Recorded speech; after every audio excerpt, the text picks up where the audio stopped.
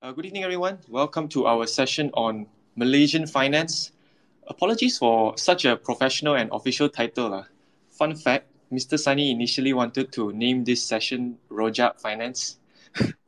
um, but I figured that it's a little bit too informal, so we settled with Malaysian Finance instead. I mean, Han, would Rojak Finance be a better name than Malaysian Finance? What do you think? Maybe given the nature, it's something like finance minggu ini or something, right? There's all kinds of stuff Yeah, in the yeah, past week. The yeah. So the maybe works lah, happening. maybe. But I think we'll stick with Malaysian Finance. Yeah, we have two familiar speakers here with us tonight. They have joined us for more than 3 sessions. Han, he's the director, founder, ex-CEO of Ringgit Plus. He used to be on the dark side of the force. He worked as an investment banker quite a few years back, decided to quit the industry and help consumers make better financial decisions. Han, welcome to the session. Hey, thanks for the kind intro. Yeah, so hopefully the brief introduction has somewhat done you justice. But for those people who don't know you in the crowd, do you want to just explain quickly a bit more about what you do? Sure. Evening, everyone. Thanks, Shinji, for the quick intro. Yes, I was an investment banker. That was over 15, 16, 17 years ago already. Very complicated structures, quantitative stuff right before the crisis. This is not COVID crisis, this is global financial crisis in 07, 08. Did that for a while. Came back in 2010 to Malaysia and started Ringgit Plus with some co-founders. For those who don't know, Ringgit Plus is Malaysia's now largest Malaysian financial aggregator education, and we're also a huge financial literacy advocate here in Malaysia. I'm also a licensed financial planner, and most recently,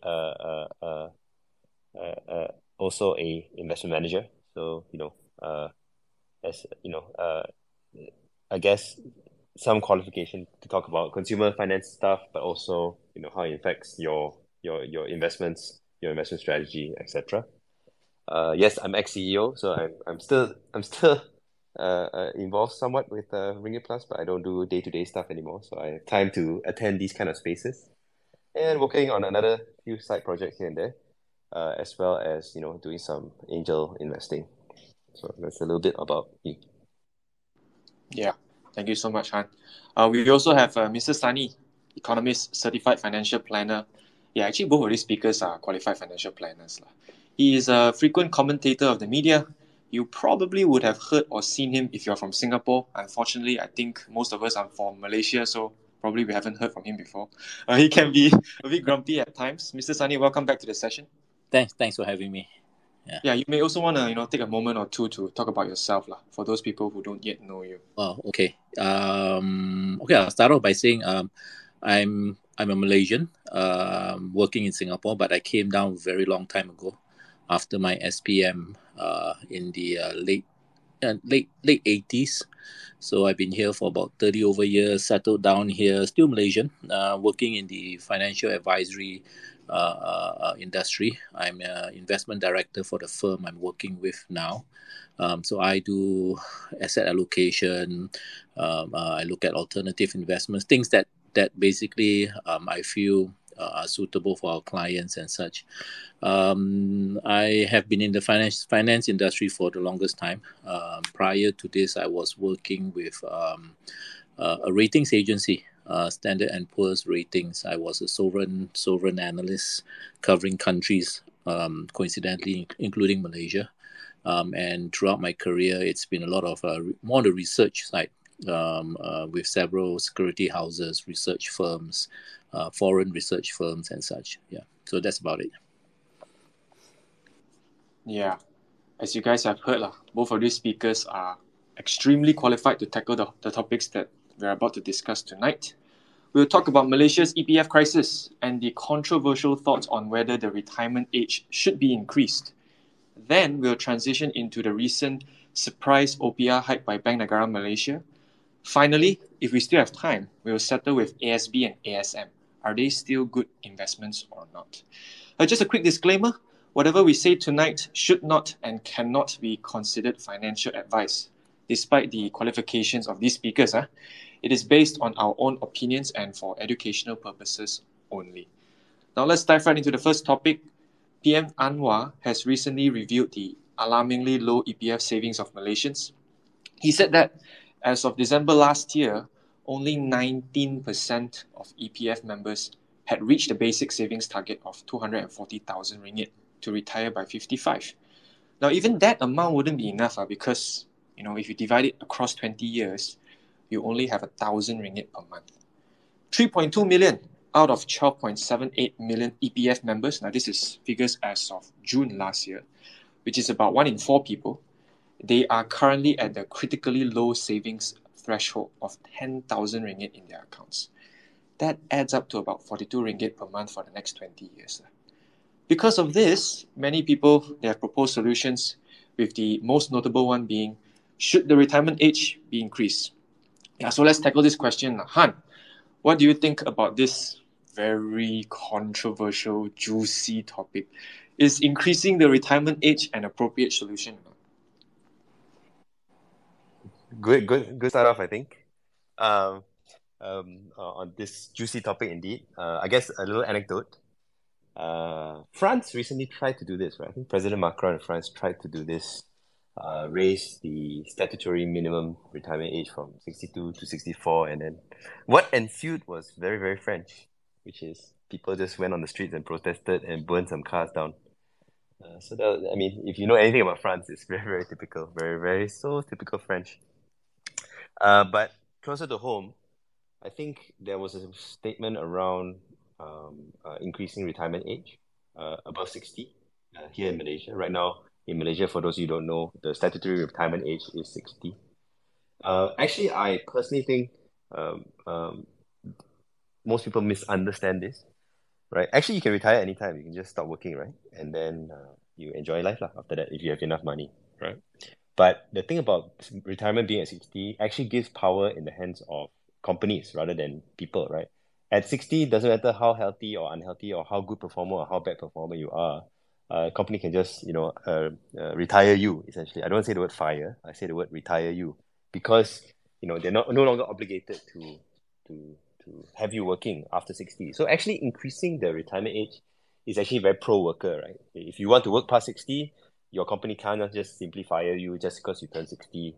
If the retirement age was, say, 65, right? They will have to wait till 65 before they, I don't say the word fire again, before they retire you. So actually increasing the retirement age is actually a pro-worker, pro-employee, because then it allows people who want to work past 60 to work past 60.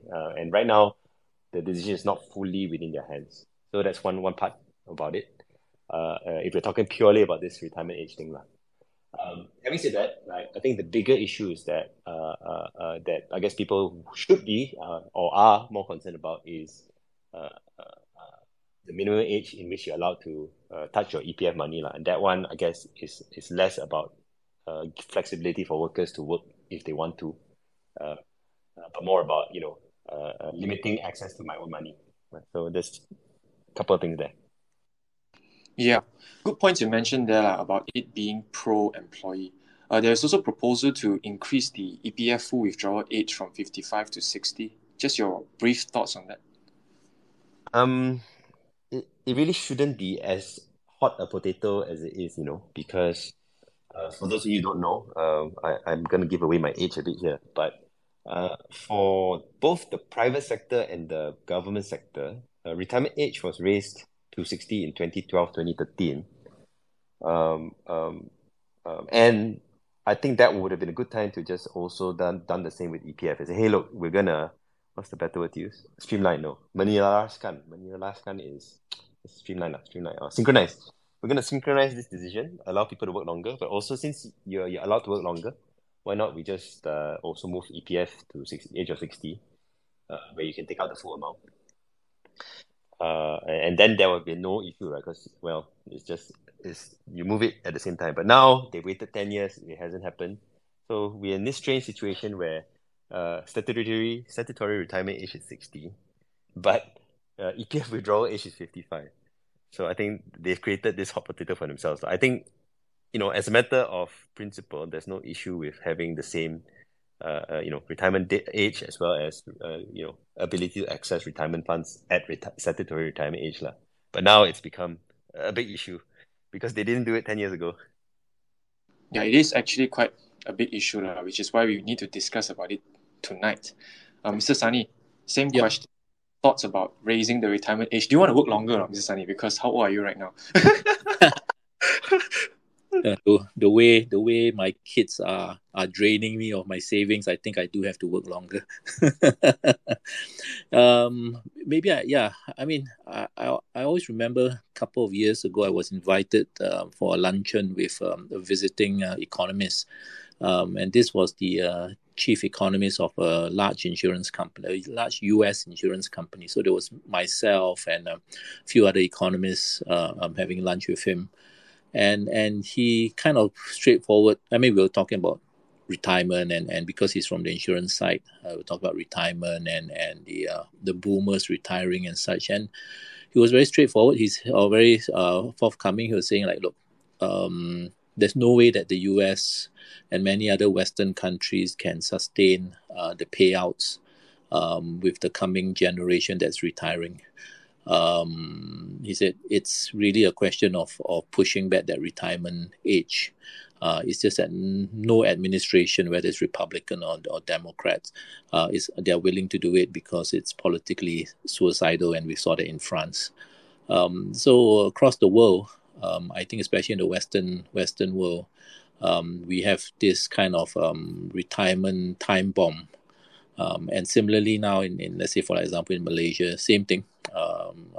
Ought not to have been the case, but unfortunately it is, given the various withdrawals and so on, that I think it's inevitable that eventually the retirement age has to be pushed back. And I think Hans brought up a very valid viewpoint, which is, as a worker, as an employee, it may not be a bad thing. So it gives you an opportunity. If you want to work longer, you have that ability to do so because you're allowed to do so to say. Yeah, another interesting point that I think all of us left out is that people are just generally living longer these days, right? The life expectancy is much higher. Medical advancements is way advanced compared to 20, 30 years ago. And but I would say the more controversial side of things is that who would actually hire the elderly, right? Because if I'm an employer personally, I would honestly just hire the young, as they are more keen to learn and they can be paid way less. Essentially, they can be exploited in a sense. And when you have the elderly to work, let's say over 62, you raise their retirement age to 65, who would still want to hire them? At the end of the day, is this really pro-employee or pro-employer? Yeah, Mr. Sunny, you can take this first. I guess it depends on the type of work. You do see in Singapore a lot of elderly now working McDonald's and places like that. But fact of the matter is, increasingly demographically, you will have more and more elderly versus the younger population. Unless your immigration policy or your foreign worker policy allows you to bring in less skilled workers and such, I think we could see the elderly take up a little bit more of this kind of McDonald type of work. The youngsters eventually will probably move up the scale and do something else. They don't typically do this as a full-time kind of job, stuff like that. So I do think there are pockets of job opportunities which will suit the elderly. Yeah. In fact, even things like, I remember during COVID, we had these kind of COVID ambassadors, people going around checking whether we were wearing a mask or not, and even elderlies were doing it and so on. So there will always, I think, be opportunities for them. Yeah, those simpler jobs. And funny thing you mentioned is that end with McDonald's, they can actually serve as the cashiers. So imagine if you were to start at a young age at McDonald's, then transition into your career and then end with McDonald's again. So yeah, I just find it a bit funny. Han, same question. Who would hire the elderly actually? Because usually employers, they prefer young learners, and they can pay them less, etc., etc. Yeah, I think it's a little bit of both, right? Right now, if you are over 60 and you are somewhat valuable to employers, right, you typically be given kind of contracts, and it could be short term in nature, 1 year, 2 years, renewable, that kind of stuff. So increasing the retirement age allows for a more certainty, right, with those people who are already in a job. It's not just, hey, look, I'm 59 looking for a job now, who's going to hire me? But it's more around, hey, look, I'm actually still in this job, I'm still productive, right? I'm 59, I can be productive for another 5 years. But my company has the right next year to retire me, right? And for me, that's kind of if I wanted to, I couldn't, right? And that if I wanted to maybe build up my nest egg even further, maybe I'm a bit short due to kids' education, whatever it may be.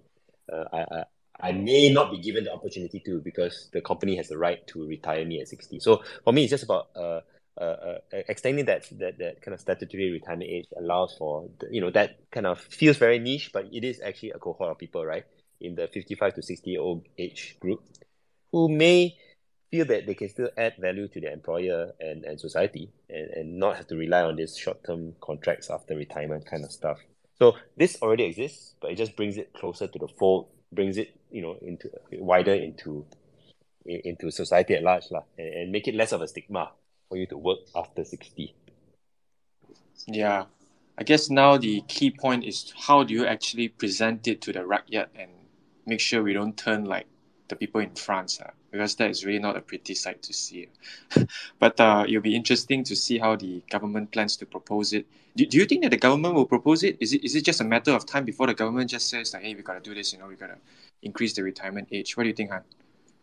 I think the more pertinent, or the more it's really much more unpopular, but the more pertinent thing to do is actually to increase the EPF withdrawal age, right, to match the statutory retirement age, right? Now it's 55, right? You kicked off today's session with a bit of scary stats on retirement, right? I did a quite a large thread on this last year in August or so, and the link is in one of the pinned tweets here, right? And the most pertinent thing is to actually solve that problem, right? One of the ways, not the only way, one of the ways to solve the problem is allow for people to let their retirement funds grow, an extra 5 years, right? So that's one part, right? Go from 55 to 60, let it compound another 5 years. But also it kind of makes sense, because you raised the retirement age 10 years ago to 60, but you didn't change EPF. So I guess, from a comms perspective, they could reduce some of the blowback by saying, hey, look, like, actually, right, we're not doing anything groundbreaking. We're just making the EPF withdrawal age same as the retirement age. For some reason it was different, or error of the previous administrations more than 10 years ago was that it was not done. So now we're just completing the job. Yeah, it shouldn't be controversial. It might still be, but at least that's a kind of angle they could attack, which is, hey, there's some inconsistency in our policies right now. Let's make it consistent. And generally, nobody says no to consistent policy, lah. Hans, can I ask you a question? Because I'm not very familiar with the Malaysian system. So at 55, you can withdraw everything, is it, if you wanted to? Lump sum. So yes, not like Singapore. Okay. Yeah. It's really different. Maybe just to share with the audience how it works here, roughly speaking. I'm no expert on this. At 55, you basically all your so-called ordinary account, special account, everything is lumped together.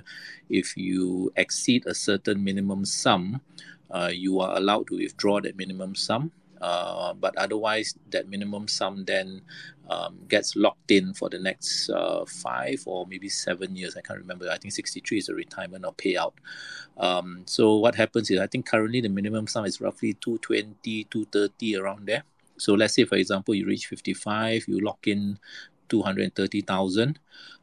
You will then, at the age of 63, if I remember correctly, you will receive payouts. So it is actually that lump sum is actually converted into an annuity, a life annuity. So at the age of 63, roughly speaking, someone with 230,000 Sing dollars locked up from the age of 55 to 63, it grows By that time, you will be able to receive roughly about things last I saw just now was 1.7 or 1.8 a month for the rest of your life.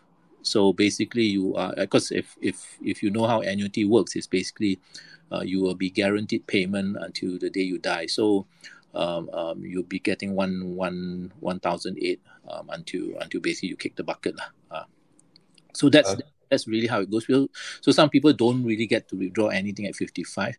I think there is this leeway. I think you can withdraw a minimum of 5,000 even if you don't meet the minimum sum. But of course, if you meet more than the minimum sum, you're allowed to withdraw whatever excess there is lah. So I think the system is different, but it at least guarantees someone or everyone who has that minimum sum a certain minimum, I won't call it minimum wage, but minimum income. Subsistence income.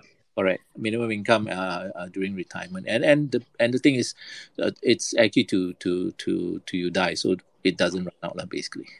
Don't mind me asking, who takes the actuarial risk? Who takes the if you live too long, like who takes that risk on? Presumably it's CPF itself. CPF is, yeah. I don't know whether they go and what you call reinsure with anybody. But I presume they probably would. Okay. So obviously in Malaysia it's slightly different. At 50, you can withdraw 30% of your funds, 50, and 30% 30, and then you are allowed to withdraw the full remaining 70% or whatever amounts is left at 55, the entire amount lump sum. So I mean that's something that we can look to resolve, i.e. Rather than allowing a lump sum, or you can allow a lump sum, it's fine, it's their money, right? And especially after retirement, but maybe provide that option of certainty, right? And then have some smart mathematical, statistical guys run the actuarial risk and quote an annuity, maybe with alongside an insurance company or whatever it is, to allow EPF people, rather than just take out the whole lump sum, to buy this annuity or perpetuity, whatever you call it. So that's kind of a good idea. I think we should explore. But yeah, the number one thing for me is allowing that whatever that money you have at 55 grow a bit more lah. Give it some more time to grow. That extra 5 years right at the end. For those of you, I see some familiar listeners who are very, very familiar with personal finance. For those who the final 5 years of compounding, can really add the most value, right? So that can be quite a good game changer for solving this kind of a really huge weapon to solve this retirement crisis, right? It's not the only weapon we can use, but it's a really big one, right? Allowing the final 5 years to have the extra 5 years of a boost for compounding. That's key. Yeah, I think that's one of the first avenues that the government can explore without drawing too much controversy.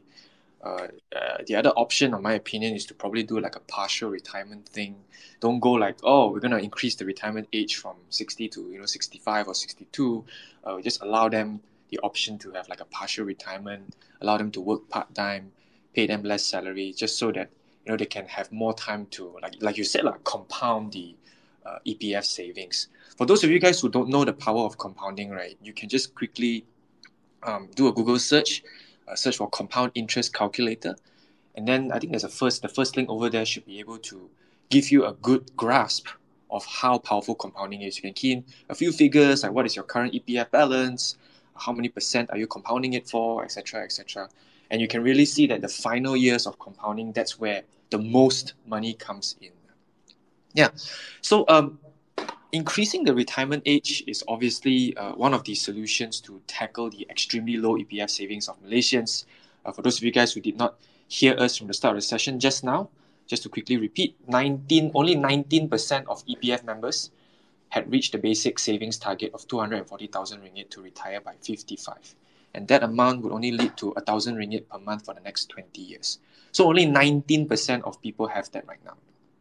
So one of the solutions, increase the retirement age, we settled that.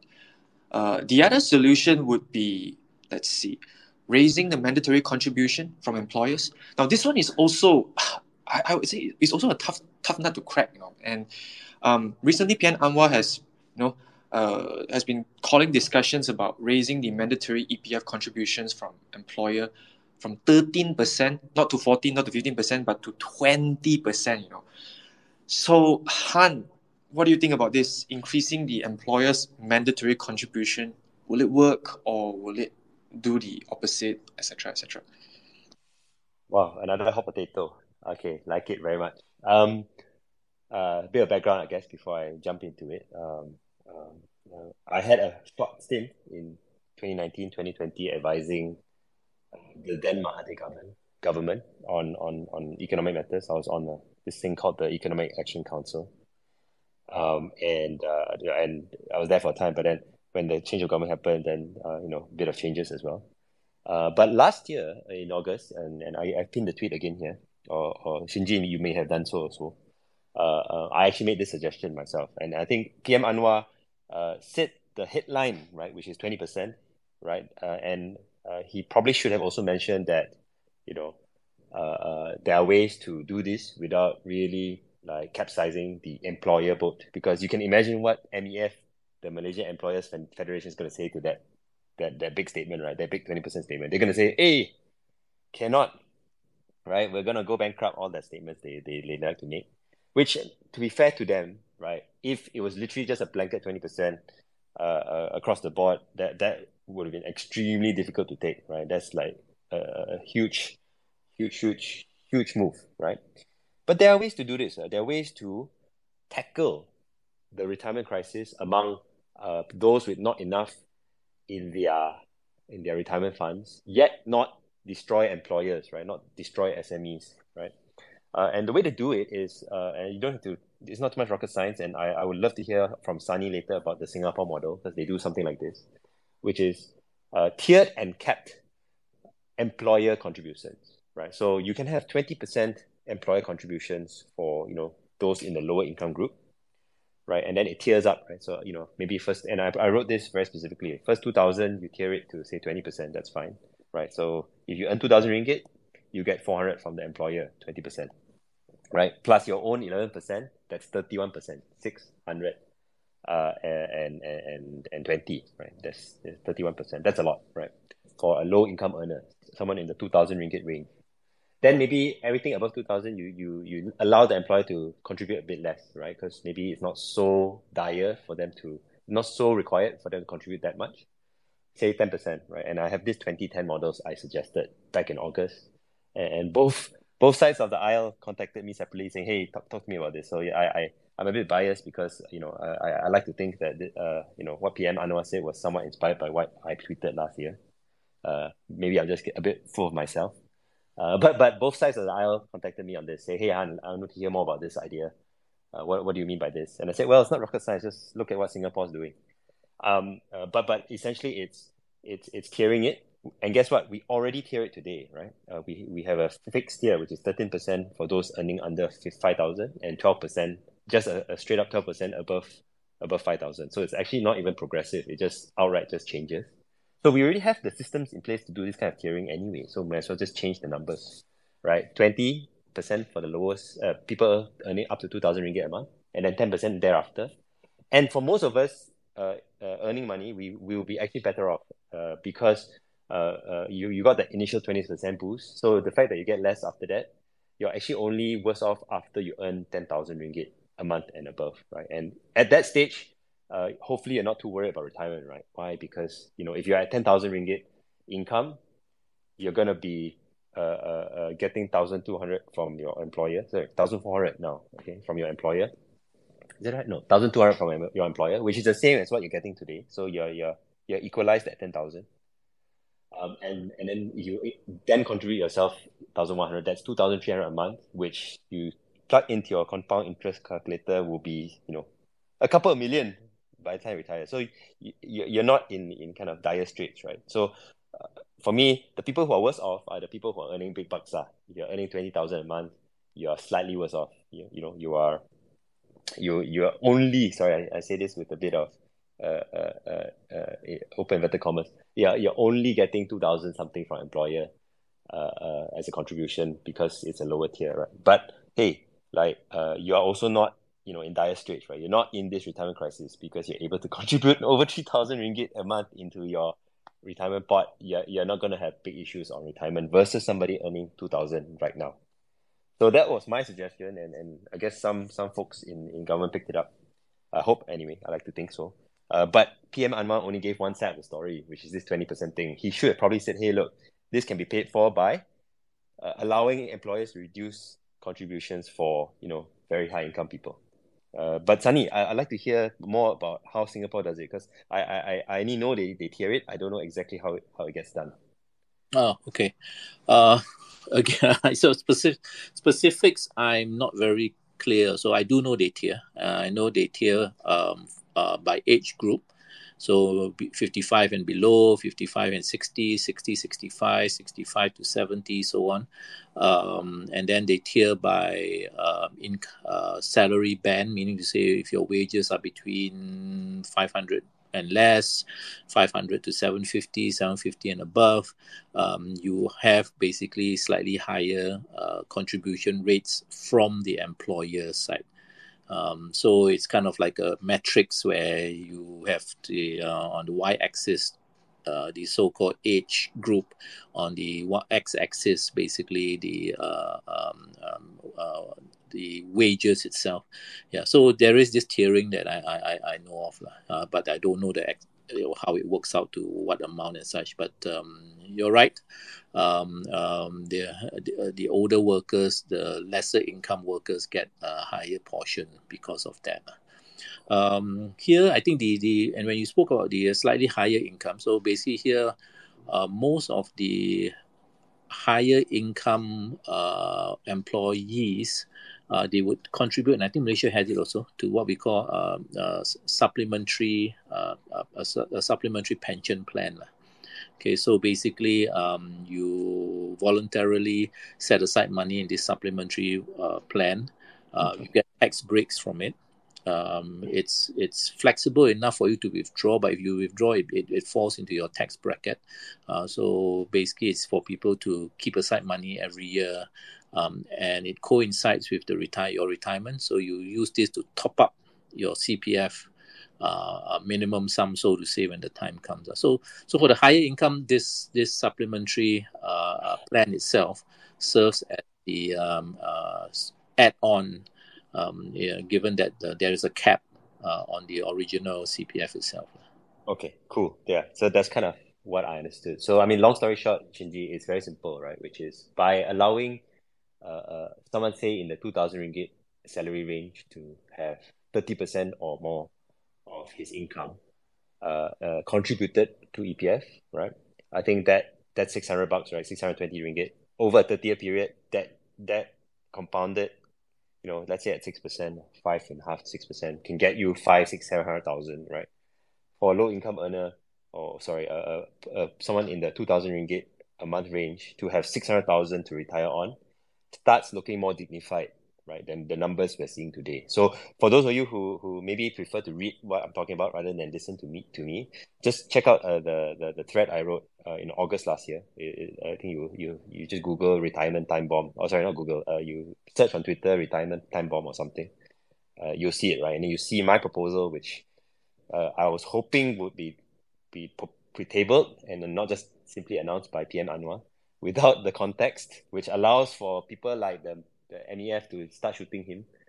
If we really did some proper due diligence around this, we can really equalize employers. So employers are not worse off. Low wage earners are really, really helped in a significant way. And yes, very high income people, will feel the pinch. But then again, I think they're not going to complain too much, given that employers are still contributing anyway. It's not like they're not contributing at all. So I don't know if that answers your question, Shinji, at all.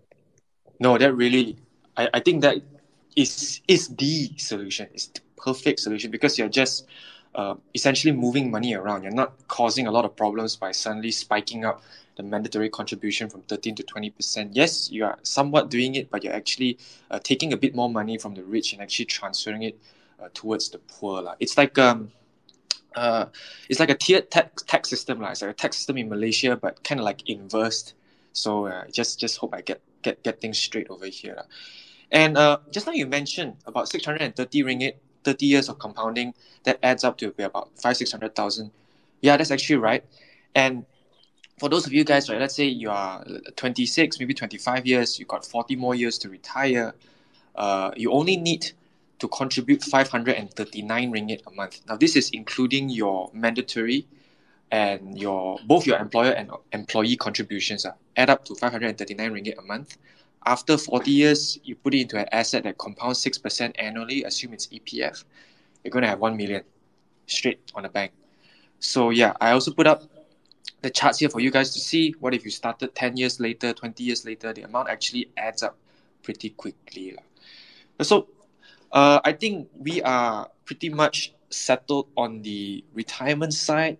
Han, Mr. Sunny, do you guys have anything to add before we go on, transition to Bank Negara Malaysia's recent OPR hike? Okay. Maybe just to wrap it up with a piece of advice coming from someone who is nearing retirement. Not Daniel lah, come on, Sunny. Still got at least 10 years to go. Come on. No, much less. Yeah. So ask anyone who is basically in their 50s and near to retirement, who's worked their whole life, and ask them, were you surprised when you looked into your EPF and CPF balances? Because I personally was very surprised when I looked into my. I don't keep track of it, and every now and then I have a look at it, and so on. So when I look at it, I'm saying, wow, okay, at least I think it's a comfortable amount. And I asked myself the question, could I have saved that amount if I had done it voluntarily myself? And the answer, very straightforward, is no. It would probably be almost impossible for me to save that amount if you were to ask me to set it aside voluntarily. So it's a forced saving. People get frustrated that they are forced to save and they can't use it, but it's for a good reason. So start early. Put in as much as you can early. Again, Sinji mentioned compounding. You put in early, it works a lot, very well. Just imagine every 1 ringgit that you put in today, 20 years later, roughly, it's going to become 2 ringgit.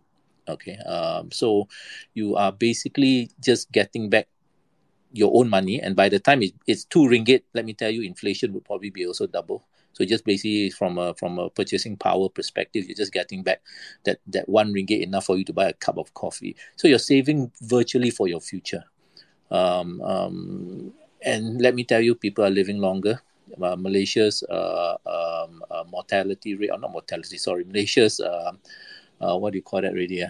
Life expectancy is now 75. Singapore is about 84.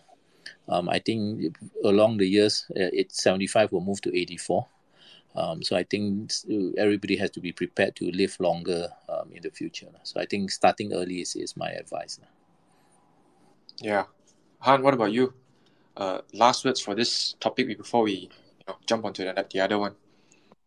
I guess we're on Twitter, so my last words on this is more around making sure we guide policymakers towards the right solutions and try not to go lean towards too populist views, right? Because the right solution is really to solve the problems of tomorrow today and not wait till tomorrow. You solve it for yourself first. Make sure you got yourself sorted, save enough, invest enough to retire well yourself, but also help the rest of Malaysia by pushing for more structured discourse, right? Rather than just finger pointing. PM Anwar says this, then MEF says this, then everyone's just pointing fingers at each other rather than trying to solve an issue. And for me, I go from a basis of, look, right, let's try and solve it, right? It's going to be tough, but let's try and solve it. So just a couple of things there. Yeah. For those of you guys in the audience, if you are in any case a politician or close to a politician, you know who to contact. Okay, so the 2 speakers are right here. Just giving you guys a hint. So, okay, let's transition into the next topic. Now, this one is also a big one. Bank Negara Malaysia's recent OPR hike. Ooh. Malaysian Central Bank last week surprised the markets by raising the overnight policy rate by 25 basis points, bringing it to the pre-pandemic level of 3%. Now, this was really a shocker to everyone because A recent Reuters poll before the meeting last week indicated that majority of the economists, they weren't expecting a rate hike. And across Twitter, I've seen quite a few posts from a few notable figures, economists out there. They were also not expecting this rate hike. And I think I'll just pass the ball to the economist over here because Mr. Sunny is an economist. Are you surprised by Bank Negara's recent movement as well? I was. I mean, it's very, I won't say rare, but it's very uncommon for central bank to go on a sharp monetary tightening, which happened last year, then start pausing, and then restart again its tightening, especially after two sessions or two meetings. If they really wanted to say we want to stop for a while to monitor the impact of our sharp rate hikes last year because there's a lag in monetary policy, then typically you probably wait a little bit longer because two sessions is not that long lah. So the fact that they hike was kind of a surprise, although there was always this small little possibility given what had happened in some of the other central banks. I think Australia also hiked again and such. So to be honest, the argument that they put forth that they were actually normalizing it or bringing it back to normal, well, they could have done it earlier. I don't know why they chose to stop and do it again. I mean, but that their prerogative.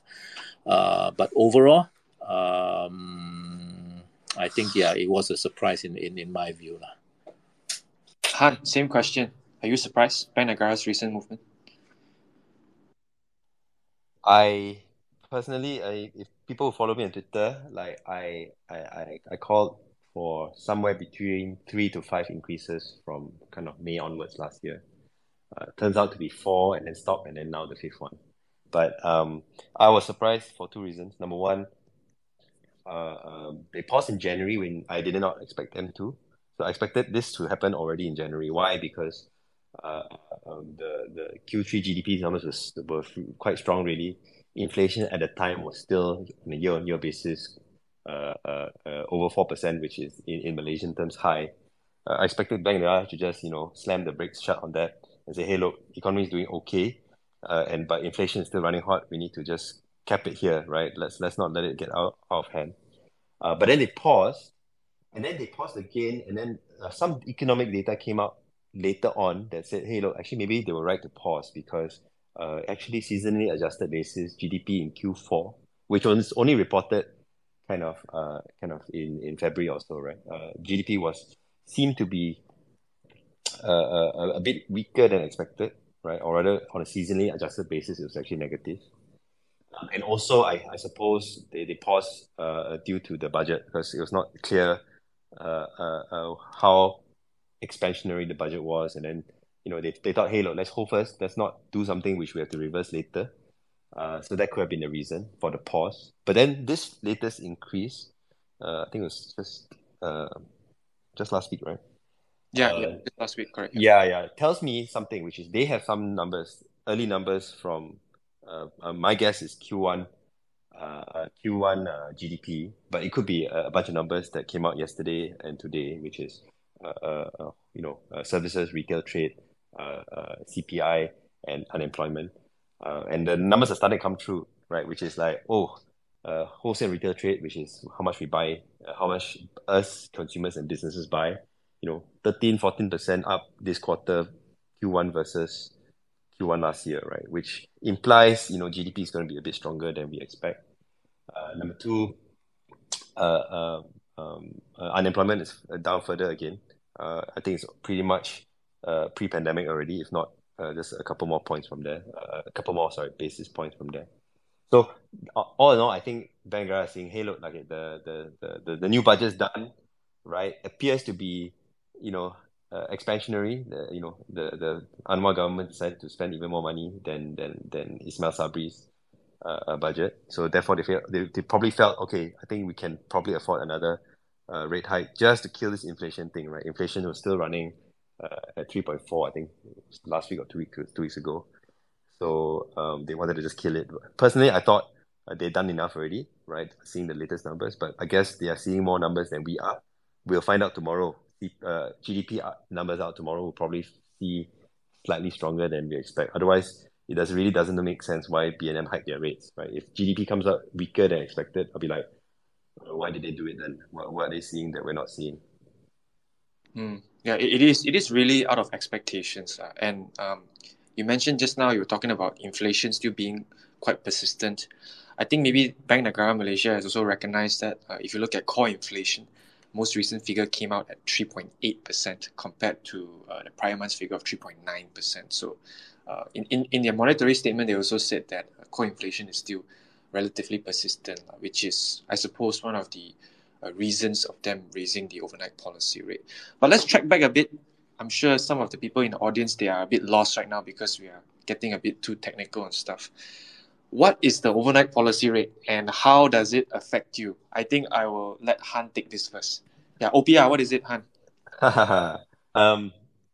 OPR, yeah, you said overnight policy rate. It's basically an interest rate that Bank Negara sets, or there's a committee in Bank Negara called the MPC, includes the governor, some independent people, etc.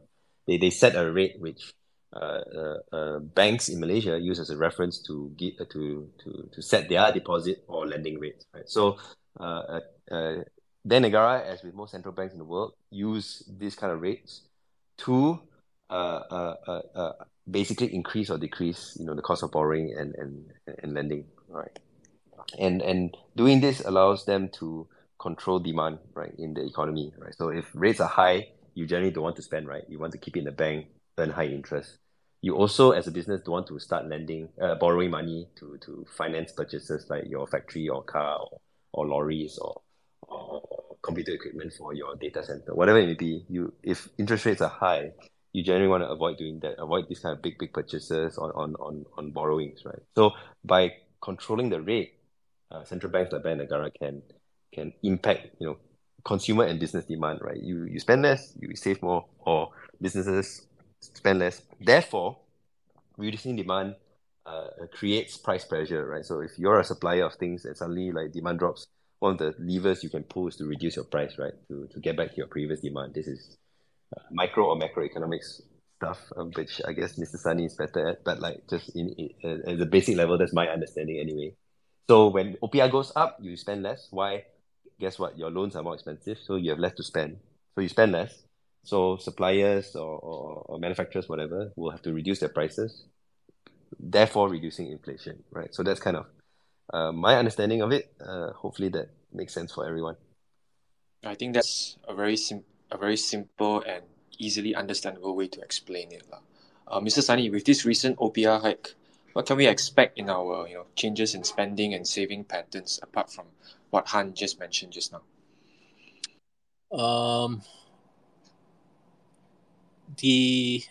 Just judging from some stuff which I've seen on Twitter, people were, especially on the and I think I'm front running this, but on the, for example, the ASB ASB ASM, yeah, because a lot of people took out loans, the ASB financing, right? And because although it's kind of like a savings, but when you have these kind of hikes, it kind of then entails them to fork out more. I saw someone was writing like, I used to pay like $500, now I have to pay like 600 over the course of 1 year. It's all increased.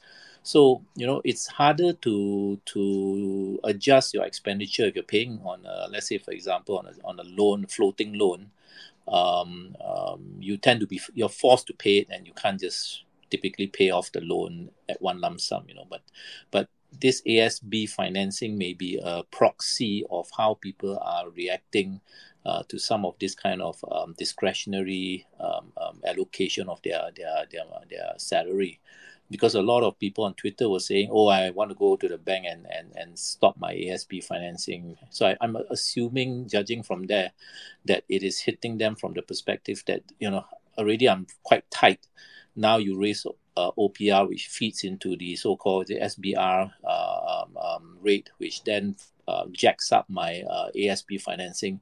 I have to fork out another 100 ringgit aside every month. So it's getting even more tighter, and it's much easier to just stop it. So I think that shows to an extent that the discretionary spending on the consumer side is getting a bit tight because people are looking to relinquish themselves from this kind of fixed expenditure that they have to make every month. So I'm seeing that from judging from the increase, that's the impact I'm seeing at this point.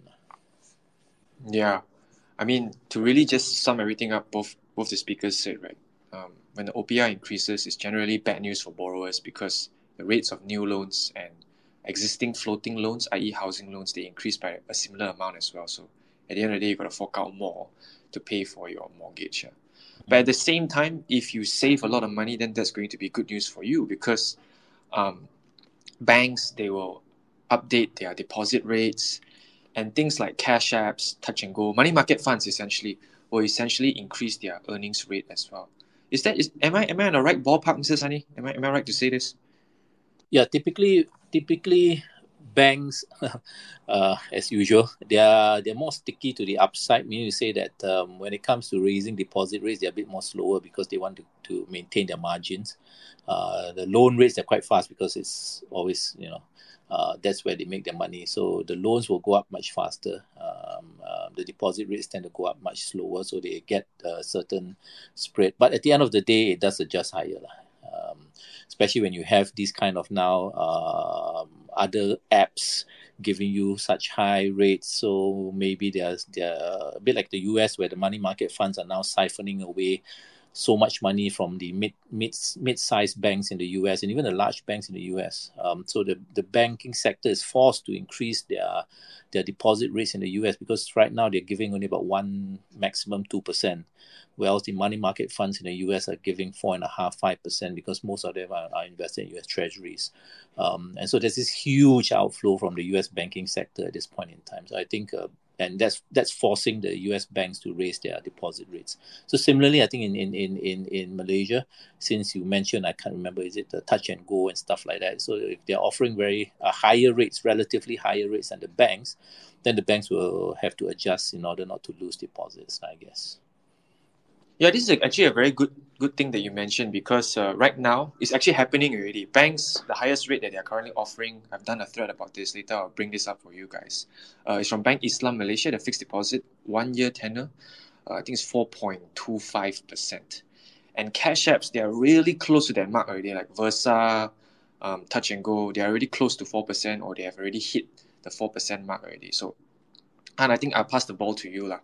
What do you think about the OPR hike increasing the savings and cash apps, banks increasing their fixed deposit yields, etc., etc.? Yeah, I think in general for consumers, I always like to think of consumer first lah. For consumers, we're gonna see increases in our floating rate loans, right? So for every, let's say 500,000 ringgit loan that you have, you can expect about 75 ringgit increase per month. Right. So on the loan side, it's going to be a bit painful, but then that's kind of 75 ringgit. You have less to spend on something that's going to cause inflation, according to Bank Negara's theories. We'll see if this pay plan pans out. And I think it will pan out. Inflation should drop under 3 within the next 2-3 months, judging by the numbers. I'm not a crystal ball forecaster, but it should drop to the 2s by mid-year or so, like by July. Right. But in terms of savings, I think banks have a lot less wiggle room these days than they did. 2 reasons. Number one, for those of you, I guess, old enough to remember, my parents' time at least, everything was just about talking about FDs. So they will take one FD, put it for 3 to 6 months in one bank. 3 months later, they will take it out and put it in another bank, etc. And that was actually, when I heard that kind of story, it felt very cumbersome for me to do. But now it's a lot more convenient to access, these high rates, right? What do you say? 4.25. Yeah, to be fair, 4.25. yeah. To be fair, 4.25 was pre-OPR, right? So you can expect, within the next few weeks, some banks who are hungry for deposits may increase that. So I can imagine 4.5, high 4s, in the coming weeks due to this OPR hike. So good news for savers. And especially with inflation dropping, then the gap between how much you're earning in interest or profit rate versus inflation gives you a bit of cushion there, which is rare, right, for banks. Normally you put things in a bank, inflation will bite.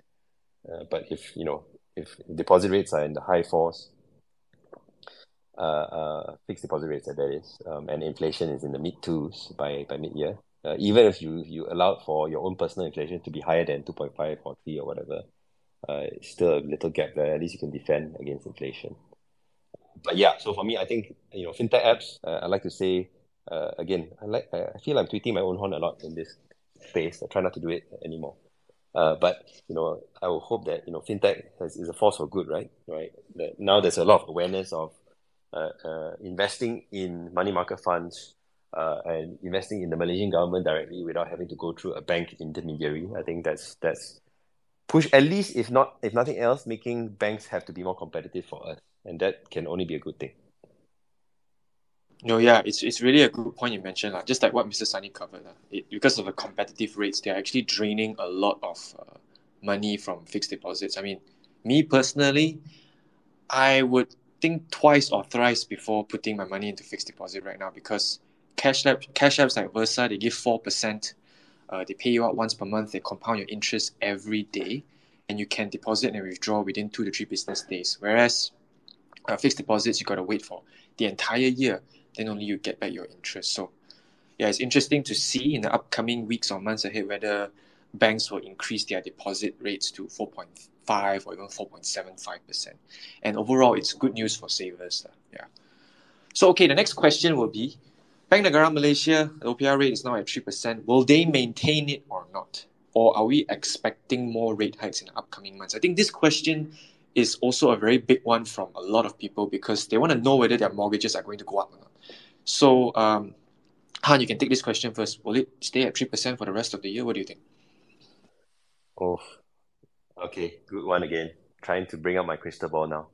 I think I try not to do too much kind of projection forecasting, but if you look at what Datuk Nur Shamsha, the Madam Governor, said about 9-10 months ago, or maybe about a year ago by now, she outright said, hey, look, we're going to normalize, right? And we're going to do it gradually. We're going to do it in a measured manner. So that kind of implied, hey, look, they're going to have, at the point where she said it, there were 4 more meetings left to have in a year. So it was pretty much locked on that they're going to go to 2.75 by the end of the year, which they did, right? Then midway through that hiking cycle, as she was increasing it, she started saying things like, oh, but there's no set space, there's no set direction, we're normalizing, we'll get there eventually. So then you can kind of read between the lines and say, oh, okay, it looks like you're about to stop hiking, but not sure when. And indeed, she stopped in January. I expected not to, but they didn't hike in January. And guess what? We're at 3% now. This was the rate right before COVID hit. I think, and it was bouncing between 3 to 3.25 for about 10 years before COVID. So I think going by what Bank Negara is saying, right, if you ask me, at most one more, right, so to 3.25, right, in 2023. Obviously can't predict what's going to happen after that, but judging by what Bank Negara has said and is currently saying, we might stay here at 3.00, or we might go up to 3.25. I personally think two things. Number one, they might stay here depending on what inflation does. I think by mid-year it will drop to the 2s, which means they can just stay where they are. I also think that if the global economy starts to further deteriorate, then that means we shouldn't be hiking rates. That damages us for no reason when the global economy is doing it for us. But as a consumer, we need to prepare for at least one more hike, right? Or sorry, at most one more hike. So another hike to 3.25. And it would not be inconsistent with what they said in the past, which is, hey, we want to normalize. And normalize in their speak means either 3 or 3.25 lah. Even though I think it's unlikely to happen. Okay, so just putting a bit of insurance over there. I like it. Mr. Sunny, same question. BNM, OPR 3%. What do you think? Will they raise it to 3.25? Well, I think Hans has put it very nicely, and I totally agree with him 100%. The only thing I would add probably is that big question mark hanging over my head now, like, why did they do it and such. I have this kind of nagging sense that maybe normalization was one thing, but it could also be that they need the rates to be high enough in order to bring it down. When they bring it down, there's room to bring it down. And this has sometimes been something brought up not only here but also in the US and such. If you don't bring rates high enough, there's no way you can cut during a recession. If your typical recession is a 3% cumulative cut, if you don't bring rates more than 3%, where are you going to go? So in terms of that, I think potentially maybe 3.25, but honestly 3.25, I mean, that's really the end of the tunnel already. So if they were to do 3.25, I won't be surprised. It just gives them a little bit more room when the economy slows to reduce rates. Yeah, Mr. Lee, just to put you on the spot over here. Mm-hmm. The OPR hike, apart from benefiting savers over here, will it mean more ringgit strength or not? Because you once told me currencies fluctuate due to supply and demand, which are mainly driven by the difference in interest rates. What do you think about the ringgit? Will it strengthen due to this OPR hike? I haven't. Well, to be honest with you, I haven't looked at the reaction and such. But overall, my overall view was actually when Bank Negara had kind of kept rates unchanged. The expectation was the next move would probably be down. And given my strong view that the Federal Reserve would actually keep rates steady all the way until basically early next year, end of this year, next year, that would mean a widening differential between US rates and ringgit rates or Malaysian rates. And that would benefit the dollar itself. I know the dollar is not everybody's favorite at this point in time, but I think people forget that if the Fed anchors rates where they are today and act on what they've been saying, i.e., we will not reduce rates, and everybody else starts to reduce, then you effectively also have a widening interest rates. Right now, things have changed. Of course, in Malaysia, they've Bank Negara hike rates, but it should benefit the ringgit. I think it did temporarily, but overall, it's still a dollar play, I think. So everybody's going to have a look at the dollar. Everybody's on one side of the boat with respect to the dollar. I think that could spring some surprise. I wouldn't be surprised if the dollar kind of has a mini rally, because just too many people are short dollar at this point in time. Yeah, talking about dollar, right? There has been too much talks about de-dollarization as of recently. So, Han, same question. Ringgit strength, what do you think? BNM's recent OPR hike, will it strengthen? I think personally, I agree with Sunny completely. Bank Negara, I don't think playing catch up, but we did not cut rates to the extent that most developed markets did, and we have not increased rates to the extent that most developed markets have. And that differential is probably part of the decision making, I think, for this latest hike. They looked across, they thought everyone was pausing. Turns out not everyone was pausing. They were hiking still. So Bank Negara probably felt a little pressure there on the FX side to do it, right? So then they end up spending less to defend the ringgit, right? So I think that's kind of where I go with that. I have zero idea where the dollar is going personally, because there are so many push and pull factors, right? There's a big view on de-dollarization now, which I'm looking forward to hearing Mr. Sunny next week talk more about. I think there's a webinar that Mr. Sunny is sponsoring or involved in that I will definitely try and tune in. But other than de-dollarization, there's also a flight to safety mindset now, right? You can talk about long-term structural decline of the dollar, but in the short term, sudden rush to the dollar due to 5% rates with a safe currency currently can't really beat that. So I think that's kind of anyone who's saying they can predict where it's going is taking a big gamble on one or other of the directions. So I tend to lean with Mrs. Sunny in this. There could be suddenly a short squeeze, right, where people just rush to the safety of the dollar in a recession. Yeah, exactly. Because I guess we aren't really factoring in a recession of some sort yet, because everybody thinks that a recession is not going to come to Malaysia, or at least not going to hit the US, so on and so forth. But we never know when a recession is going to come. And considering so many people being bearish on the dollar right now, that might actually trigger a short squeeze, like what you said just now. And just to put you on the spot, Han, your turn. Sorry. I think you once done a calculation on the OPR hikes, how it affects the mortgage loans. Do you have the numbers? Like, what are the numbers? What does the your loan cost increase when Bank Negara Malaysia raises rates by 25 basis points? Sure. I mean, most loan calculators will tell you the answer, and obviously it depends on what's your loan size, depends on what's your loan tenure, right? And depends on what's your current rate anyway. But I mean, just so then everyone has a sense of what the damage is. For every 25 basis points, you're looking at 35 ringgit for every 250,000 loan principal. So let's say you have a home loan, let's say 500,000 to make it easier, right? I don't know how big everyone's loan is, but let's say 500,000 just for simplicity. You can expect to start paying 70 ringgit, 75 ringgit more every time they increase by 25 basis points. So that's 75 ringgit less every month in your pocket that you have to pay in your installment. So that's hopefully that gives everyone a sense, right? And then if you have 1 million ringgit, then it's closer to 140, 150 ringgit a month extra, right? If you have 100,000 ringgit, then maybe the impact's not so heavy. 100,000 ringgit loan, you're looking at 14, 15 ringgit extra.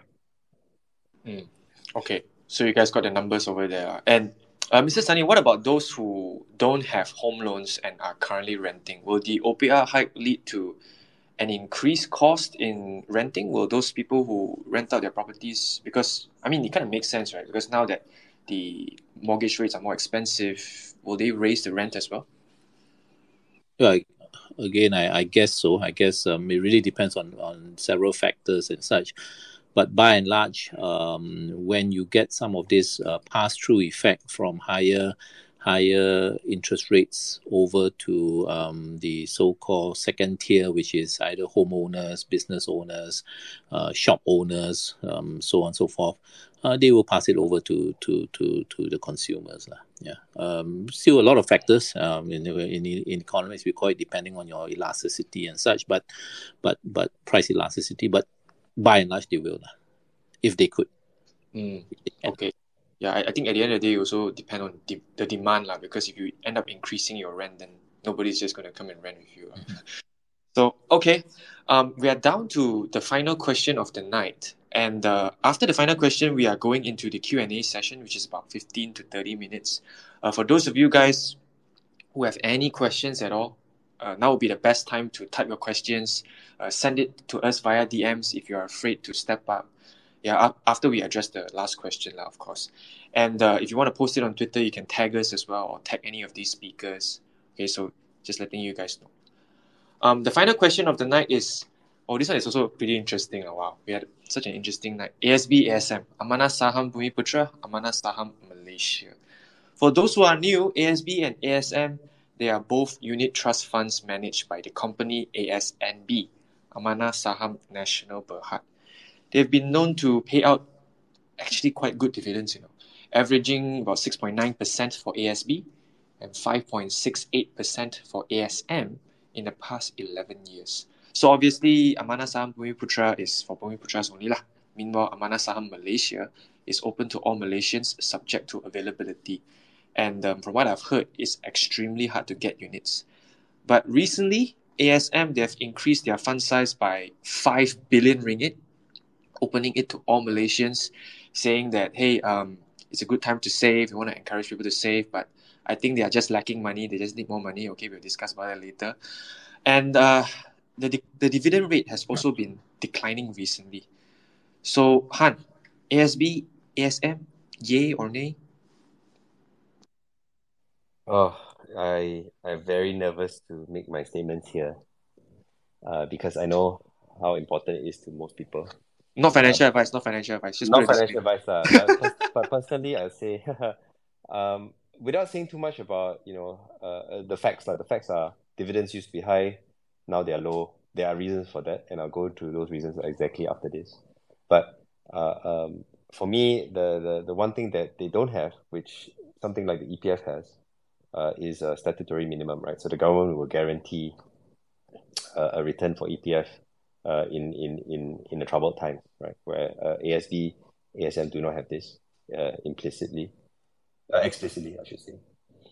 So there's one thing to mention, which is if you're investing in ASB, ASM, it's important to know what you're investing in actually, right? If you look at the annual reports, you'll see exactly what they're investing in, right? They're 80% invested in Bursa, Malaysia, large caps, right? Public Bank, Maybank, Tenaga Nasional, Petronas Dagangan. All these things, basically, the KLCI, right? And we all know what the KLCI has done over the last 5-10 years, right? It's not gone too many places. Most of the returns have come from dividends rather than price appreciation for the Kuala Lumpur Stock Exchange or the index. So and therefore your returns are going to just look like that, right? So for me personally, if you want 4 to 5% returns, that's fine, but you really need to understand what risk you're taking, right? So we talked for a long time, like about half an hour ago to 15 minutes ago, about FDs, right? And money market funds returning 4.5%. Here you are in ASB, ASM getting 4.5%, 4 to 4.5%, but you're investing in 80% of your money into Bursa Malaysia. So that's kind of what's the word to use? If I'm putting my classical finance theory hat, I find it very difficult to get equity returns the same as money market returns, and accept that. So for me personally, I think it's a great place if you are not putting your retirement money inside, right? Because if you're retiring, you should be, or you're planning for retirement, you should be looking longer term, higher risk, higher return. If you're storing your emergency funds in here, some short term, 1-2 years, saving up for wedding, saving up for having a child, saving up for buying a car, saving up for home deposit, perfectly fine. But any longer than that, I'll be looking at higher risk, higher return, because with ASB, ASM, you're actually getting high risk because it's equity risk, yet money market level returns, right? So for me, that's kind of I'll leave it there, and then want to hear what Mr. Sunny thinks about it. Mr. Sunny, same question. ASB, ASM, yay or nay? Let me try and understand it. So ASB and ASN itself, it's at par value, right? 1 ringgit, right? Yeah. So you go in and go out at 1 ringgit. There's no fluctuation in the so-called par value, lah. That's right. Yeah, okay, yeah. I can understand where Hans is coming from. If you are looking, if you understand the financial statements and you can see that they are investing in basically Bursa, majority local domestic markets, and you are able to take that risk, then of course this one caps your risk, because you're not getting that full returns for the so-called place where they. So basically, the people at ASN or ASB, and you mentioned ASB Berhad, right, or PNB so-called, if I'm not wrong, they are making the spread, basically. They give you 3-4%, and the capital gains basically they pocket. So that's been the modus operandi so far, for many years. So I guess now it's getting a bit tough because capital gains are hard to come by. And of course, dividends have fallen, but the falling dividends, they can always push it over to the depositors, so to say, with lower and lower dividends. So for me, if you are putting it there, I don't see, again, correct me if I'm wrong, while they are not covered under the, what's the insurance, PIDM, is it? Yeah. So I don't think that they're covered under PIDM, but at the same time, they do potentially carry what we call implicit sovereign backing, probably, given their role and such. So probably if they were ever in trouble, the sovereign would come in to bail them out, so to say. Again, this is just my view of it. You probably have to find out whether they're rated, and anybody has a different view. My peeve with ASB and ASN is not the ASB ASN itself, but the financing part. So ASB financing, and I presume there's ASM financing also. I think we've reached a point where we're at the intersection between what you're paying for your financing of these units versus what you're receiving in terms of dividends from these units. We've reached that intersection point. It long gone are the days where your ASB or ASM would earn you double-digit dividends. Lepas tu, you would pay the bank only 4-5%, so you get to pocket 7%. It made a lot of sense that back then when you were making such spreads. But now, if you go to the bank with the OPR rate where it is today, you'll probably be paying basically 4.5%, 4.6%, even sometimes 4.7% for your financing, and your returns dividends is probably around there also. Of course, there are different tiering, but by and large, you could say that we're either very near or even at that point. So effectively, you're earning let's say, for example, if you get 4.7 on your ASB, you're turning around, taking that 4.7 dividend and giving it to the bank, and the bank says, thank you very much. So that part doesn't make sense. So I don't think ASB financing makes a lot of sense at this point. But basically parking it in ASB, if you treat it as a little bit like a deposit or where you're going to get dividends and such, then that's fine. But if you are someone of a higher risk, able to take risks, like Hans mentioned, then of course you can get better returns elsewhere. Yeah. Okay. So let me just put like a theoretical example to make this session a bit fun. Han, let's say you have 100,000 ringgit right now, okay, and this is just purely theoretical, and we slap the non-financial advice thing there as what we always do, okay. Would you actually put it all into ASM? I mean, obviously no lah. And where would you actually allocate it apart from all these funds? We have fixed deposits, they're giving like 4.25%, then like cash apps are giving 4%. Where else can you put your funds? Wow, that's a very dangerous question, but I'll try my best. Yeah, so I think if I had that kind of money, right, the real question is what am I going to do? What am I investing for, right? So, for example, if you know, am I investing for tomorrow? Is it I need the money tomorrow, so I need to find somewhere for today? Or is it in 1 year, 2 years, 20 years, 30 years? I think that's the first question to ask. Second question is what's kind of my goal, right? What's my return, risk and return goal? Second, last, around specifically for ASB ASM, do I believe in do I have full faith in the sovereign Malaysian government to backstop any issues with ASB and ASM should the local stock market seriously underperform? Let's say it seriously underperforms, there's massive earnings cuts, which I believe most companies themselves at Bursa are forecasting this year, right? Earnings reduction, right? Therefore, dividend reduction, and coupled with underperformance of the overall index. Right? Do I believe that Malaysian government will come in and step in? I think they will, personally, but as a kind of market participant, a market-based investor with no particular emotional ties, I need not take that kind of risk and there's so many other options, as you mentioned. So let's go back to those options. If I had that money, I need it for the short term, I need it for the next 2 months, 3 months, maybe I'm getting married.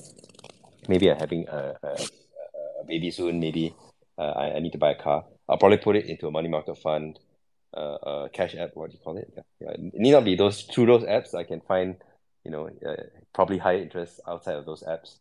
If I go to the fund management industry in Malaysia, ask them for their top money market / income fund, I'll probably get 4.5%, 5%, right? And liquid next day, 2 days, my money back. That's where I would go if I'm thinking for the short term.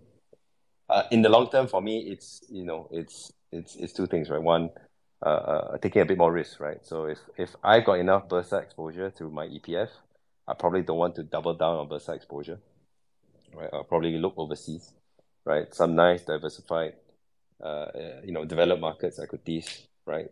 And I hold it for 20 years in the long term. So, I kind of mix. Assuming I have EPF already, this theoretical 100,000 is my extra cash. If it's short term, money market funds, income funds, sound like a good way to do it. Look for a low fee, low management fee, no sales charge kind of fund, and go for it. If I'm looking for longer term, higher risk, higher return, yeah, definitely international equities, maybe a little bit of diversified crypto, just for that, high return, high risk, high return kicker, for a 10-year, 20-year portfolio. Wow, that's a very safe answer, man. I can see you are really trying to hold back yourself on touching in on the sensitive part, etc., etc. And yeah, actually, it is a question asked by one of the audiences. I just decided to blur the lines a bit, make sure it doesn't step too much into the financial side of things, into the advice side of things. Yeah, Mr. Sunny, same question. If you had 100,000 ringgit, or probably when you convert it to Sing dollars, I don't know how much is it. Probably maybe 25,000 Sing. I don't know, 30,000 Sing. Yeah, 30,000 Sing roughly. What would you do with that money right now? I'll only answer this question if every 10 seconds you say not financial advice, okay? Okay, no financial advice. Every 10 seconds. Again, this is like totally ceteris paribus, everything else remaining constant. Because again, if you're in a different situation, age group, risk profile, I think you probably would act differently. Maybe the best way to approach it is to give you kind of like what is our view of the markets going ahead and what we're telling in general our clients to do, basically. Okay, so I won't name any specific funds and stuff, but I'll give you kind of a general asset class overview. We think that the rate hikes in the US, they've come to an end. Again, at most, maybe another 25 basis point, but we doubt so. So we think it's just going to go sideways. We know the market's actually pricing in basically the Fed to cut rates basically in September, so prematurely versus that of what the Fed itself is communicating, which is until next year. But either way, it tells us basically we're at near the end, if not already at the end of the tunnel, where rates are not going to go higher anymore. So when we have a situation where the next move is highly likely to be down, then we know that bond prices are going to go higher, i.e. rates come down, bond prices go up. The big question, of course, is where in the bond markets, because the bond market is not homogeneous. It's made out of very different type of bonds. And so we think that basically the high-grade bonds are where you want to be, because if we are going to a recession, you don't want to be in high yield because, again, your default risk is going to be very high. And you potentially don't want also to be in sovereigns in the US, basically, if they are going to issue more bonds and so on and so forth. So probably the sweet spot is the high-grade bonds, corporate bonds. So that's one place where we think clients can start picking up some exposure. We think gold is also another one. It's up for a reason. It's gold is either gold used to be following what we call a very strong negative correlation with real rates. That correlation was very, very strong. For some reason, but that correlation broke about 6 months to 9 months ago, and gold has been going up despite the fact that real rates were going higher, which ought not to be the case. So whenever you have that kind of situation, you ask yourselves, what's driving this metal higher despite the fact that historically it should be lower? And of course, the answer is there's a lot of physical gold buying by central banks and such, and we think that will continue. And so gold moving above its all-time high now, I think that's our view. So we're asking clients, some gold in your portfolio is good, plus the fact that it could also act as an insurance in case things get worse in the economy and such. Equities, we're not fair. We think there's another down leg for equities. We think that the US will lead the way. We think it hasn't priced in what we call earnings haven't priced in a recession. Multiples haven't priced in a recession. 18 times PE is not a recession type of multiple. $220 earnings per share is not you haven't priced in a recession yet. So when things get priced in, we think the S&P probably has another 10, 15, maybe even 20% downside from about 4,000 now to about 3,002 or 3,004. So the way to play equities is not to go in now, because when the S&P 500 falls, I think it's going to drag down everybody else. But the way to play it basically is to go in dollar cost averaging from now onwards. So you're starting to pick up. So lump sum for high grade bonds, probably lump sum for gold, but what we call dollar cost averaging for equities. That would be the way I would play, and I would kind of like allocate that amount that you just mentioned into these three buckets, so to say. Yeah. Yeah, very interesting, Mr. Sunny. And Han, I think the previous session we also talked very briefly, close to the end of the session, about crypto, right? And the sweet spot, the comfortable percentage that everyone should have. The figure was like what, 1% you mentioned, right? Well, it's more of a case of, again, you need to do the same for me as you did for Mrs. Yeah. Sunny lah. Okay, not financial advice, guys. Remember. But I think if you are, if you believe in portfolio theory, right, and you believe in all the good stuff around Markowitz and CAPM, etc., right, you would be foolish, right? And there are three letters after my name, but whoever is learned in this kind of business should be doing these kind of studies around, hey, like this is an asset class, cryptocurrency, which has significant negative correlation, has super high volatility, and negative correlation with many asset classes, including equities, bonds, gold, etc. Has super high volatility and has proven itself to have significant growth potential due to increasing adoption and potential disruption of capital markets, not specifically financial services, but capital markets. Then you'll be considering crypto as a genuine asset class within any portfolio, right? So I really mean any portfolio. And then how much is the next question, right? And how much is highly dependent on your own risk appetite. So if you are the most conservative person in the world, you still should have some crypto, because having some, maybe somewhere in the 1 to 2% range of your entire portfolio, will actually reduce your portfolio volatility because of the negative correlation with bonds, equities, properties, and gold, etc., commodities, right? Because for those of you who learn this stuff, negative correlation means when some stuff goes down, some stuff goes up, which balance out your portfolio and keeps your portfolio volatility actually lower. So you actually take less risk if you have a little bit of tiny bit, 1 to 2% crypto in your portfolio. If you're the most conservative investor, and I say investor, not saver. Then if you're a higher risk kind of investor, or you want to take high risk, high returns, you can stomach a little higher volatility. You can go up the risk curve with a higher percentage of crypto, right? So you have somewhere between 5, at most 10. I wouldn't go, given the volatility, I wouldn't go beyond 10. But let's say you're a young person, you've got 30 years to retirement, right? You can take the volatility a little higher than a retiree. You ask any kind of investment analyst, financial analyst, do the numbers around crypto in a diversified portfolio, you'll see that the stats are just ridiculously, you should have some, right? And for me, that's kind of it's a very financial statement, a financial theory statement, and it works out in practice as well. So I don't know if I got a bit too technical there. Hopefully you understood, Shinji. If it's too technical, hopefully you can explain it in a way which is not too technical. Don't need, because those people who don't understand it, right, we want to make sure it's not financial advice, and if they don't understand it, it's entirely fine. So it should be okay. It should be okay. Mr. Sunny, same thoughts. 1 to 2% crypto allocation within the portfolio. Is it wise or unwise? Again, slapping in the not financial advice thing on. Yeah.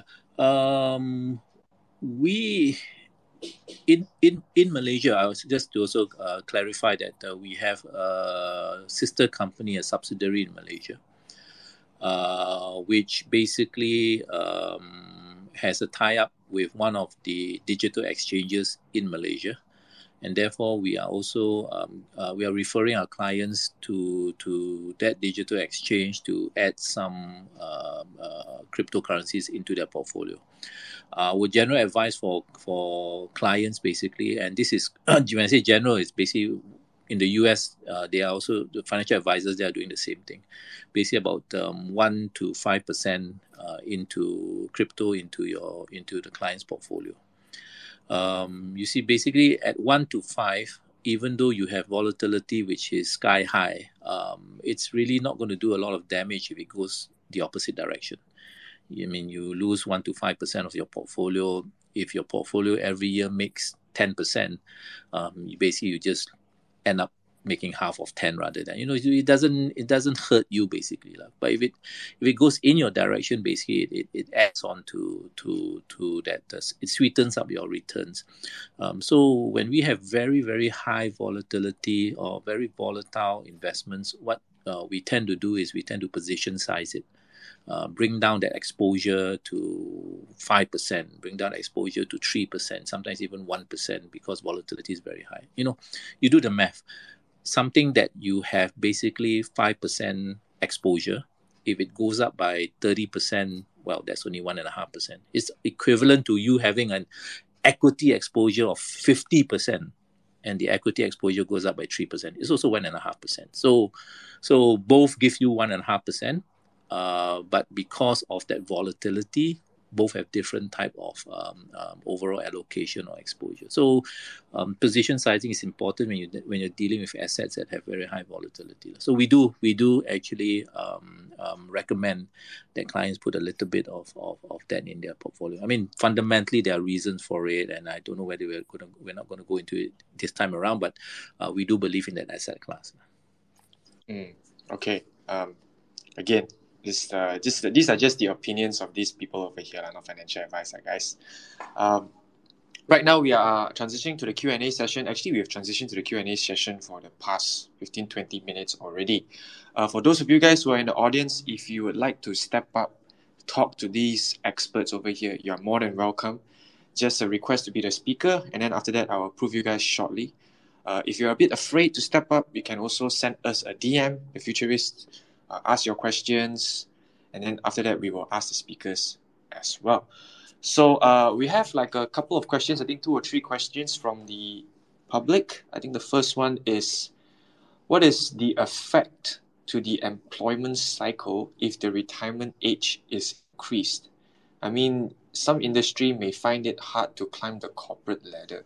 Oh, this is a bit of a technical question. Han, what do you think about this? Yeah, Ken, I think that's a very, very common question, right? When it comes to quote unquote, letting the old fogies work longer means younger people cannot get on the ladder. I think those concerns are very justified. They are very relevant. The way to manage it is in 2 ways, right? Number one, you do it gradually. You don't just go one time, hey, 60, next year 65, right? You go, okay, tell you what. You telegraph it ahead of time. You say, over the next 10 years, we're going to increase it to 65. And we're going to do it in batches, right? So we won't just shock the system. And this comes from kind of long-term planning, right? And then you explain the reasons why, right? Everything we discussed before around longevity, around productivity, around pensions crisis, all that. But then one thing I want to add, I guess, to add more flavor to the discussion and to hopefully answer the questioner's question is that I don't think that's going to be a big issue given where the world is going demographically, and specifically Malaysia demographically. I think just nice actually you asked this question, because if you look at today's releases from DOSM, Department of Statistics Malaysia, you see that, yeah, there's a little bit of increase in births this year, but Malaysian babies are not being born at the same rate as they were 20 years ago. I think the peak for Malaysian baby born is the early 2000s or late 90s. Lots and lots of Malaysian babies being born, and they're actually a lot less today than they were 20 years ago. So actually, we are having less and less young people into the workforce. So age alone, let's talk about age alone. Let's not talk about skills and technical qualifications and underemployment, all that stuff. Let's talk about addressing the question of age alone. Old people will affect the young people's jobs. I think given where the workforce is headed, that's number one, do it gradually, so no shocks. Number two, demographically, I think young people should be quite safe because there's less young people coming on the workforce every year from kind of now. From now onwards, there will be less and less, because the peak of young people being born, babies being born, was in the early 2000s for Malaysia. And it's been dropping since, and that is a separate problem. But hopefully that answers the question. Yeah, I think you've answered the question perfectly. And it's also occurring to China, right? They previously implemented a policy for I think per family they only allow one baby. Then now they decided to scrap it because of the population declining. So Mr. Sunny, same question lah. Effects on the employment cycle if the retirement age will be increased. Okay, so yeah, quite similar to what Hans has. I'll share with you what we're doing in our company. The management roughly age-wise 50-ish around this year, so we probably have another 10 odd years of being in the management group. So we're starting to talk about succession. We're starting to groom guys under us, so that because 10 years is very fast. So by the time we kind of so-called inverted commas retire, they would probably take over the helms of the various departments, like for example the department I'm in, the investment department and such. So that's really being spoken of. What will happen to us? Potentially we could even move into advisory roles, senior advisors or senior mentors and stuff like that. Those things. But I do understand the worry. I think in certain organizations, again, I'm not trying to pick on the civil service and such, but in certain organizations, it may be much more an issue. But in the private sector itself, I would assume that markets will dictate that as long as you have value, you'll be there, regardless of your age. But once you do not contribute to shareholder value, profitability, and such, then automatically the market will sort it out, and the best person will be there regardless of age. Okay, all right. The next question from the audience would be, wait, let me just double check. By the way, guys, again, if you guys have any questions, you can either step up to the space and I'll approve you to be a speaker, or just DM us the questions. We're doing the Q&A session right now. I've heard that the property sector has reached its peak and people are advising to start buying houses even when the OPR is high. Are there any opinions on this? Wait, I think his question is phrased a bit wrongly. I've heard that the property sector has reached its peak and are going down. Despite this, even when the OPR is high. So any opinions on this? Real estate, Han. I think we haven't explored this before, but I would be curious to hear your thoughts. Good one. I was just asked to speak a bit on real estate a couple of days ago, actually last weekend, at one of those property conventions. But what I'll say about this is very simple, which is there are a few factors at play. As OPR goes up, you can expect house prices to have some pressure, right? If you think about it, 2 years ago, you want to buy a house, you're going to pay a lot less in your home loan per month than you are today. In some cases, 20% more than you were two years ago, right? So that implies that affordability has gone down, right? Because you could earn the same or slash a bit higher, but yet your affordability is lower, right? Across the board due to this OPR, sudden rate hikes.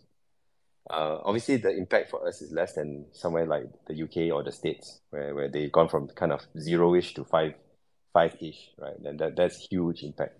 But for us, there are similar impacts around OPR specifically, right? OPR goes up, affordability drops down, right? Because same salary, you can afford less because your installments are higher for the same amount of loan. Therefore, whatever you could afford last time, your loan amount will be lower. Therefore, you can afford a cheaper house. You can only afford a cheaper house than you did last time. So naturally, there's pressure on house prices. So I'll be watching out for that. But I think other than OPR, the broader sense is whether or not Malaysia can be a attractive home ownership place. Because Malaysians, we complain about home prices, but but if you look at property prices over the last 10 years, they haven't really gone up that much. And I know I'm going to get shot by everyone in this room for saying that. But objectively, right? We had massive home price increases from 2009 to 2014, like that. And since then, it's been much more moderated, right? The problem the last 9 years has not so much been home prices. It's been really incomes not increasing enough. So that's kind of causing that problem. But if you look at it, property in Malaysia, not that exciting in the last 9 years. It has been increasing in pockets, in places, but overall, really not exciting. When is it going to get exciting again? I don't know. I wouldn't bet on it. I wouldn't bet against it, but yeah, I'm not going to put all my money on Malaysian property market suddenly becoming exciting. But for me, the best thing to look at is just look at demand supply, right? How much overhang is there in Malaysia for property? When you see that start dropping, then you know, okay, property is going to start getting exciting because finally the overhang means unsold property. The overhang that's been on with us for the last kind of 5-6 years is starting to abate. When that happens, then that might be a good time to think about it. But for me, other than that, I don't have a specific view lah. Okay. Thank you so much, Han, for your points over there. Mr. Sani, same question lah. What do you think about the Malaysian property market after this OPR? Well, I don't have a very intimate kind of knowledge of the Malaysian market, but I can tell you roughly what my views are in terms of very general type of overview. And I think Hans mentioned, for example, property prices in Malaysia rose from 2009 or 2008 all the way to 2014, and then after that became stagnant and such. So I think what will happen is this. As OPR increases, as the economy slows, as people find that discretionary income because of inflation also gets squeezed and such, inevitably the property market will come off. If you've bought a property 2-3 years ago, you've maxed out your discretionary amount that you can have. You basically are now stuck with probably higher loan, stagnant property. Your property price is stagnant. You're feeling the pressure. So maybe that group will start to sell, and that would be the so-called supply side for the property sector. So how far it goes down really now depends on the demand side, and we have to remember that property prices have increased quite a lot, and anybody sitting probably had bought their property in 08, 09 or even before that, they're still sitting in fairly good so-called buffers. So they either won't sell, or in fact they may be able to refinance and get some money and start coming into the property market. So it's really a bit of a strange situation. Not say strange, but it's a situation where you would think headline-wise, we're in a world where leverage is so high, rates are so high. When you add those two things together, you would think that basically we would have a property crash. But effectively, we're not actually seeing a crash, but we're seeing kind of like a controlled demolition in a way. I just can give you an example of the US itself. While the people who came in late to the property game are now selling aggressively because they're sitting on losses and so on and so forth, there are a whole bunch of them who just basically just don't sell. So the supply actually is not that much, because if you're sitting on a property and you've refinanced your property a couple of years ago at almost virtually zero interest rates or 1 or 2%, you took out a 30-year mortgage at zero, you're not going to sell because you don't want to let go of your mortgage, which you've locked in at 0 to 1% or 2%, that low mortgage, that ultra low, generational low mortgage. So a lot of supply is not coming onto the market at the same time to push property prices lower. So we're having this kind of situation where we're not seeing that crash environment, but potentially a fairly orderly decline, so to say. Of course, this is all speaking in general. We could have certain pockets which have gone up so much that they'll come down a lot.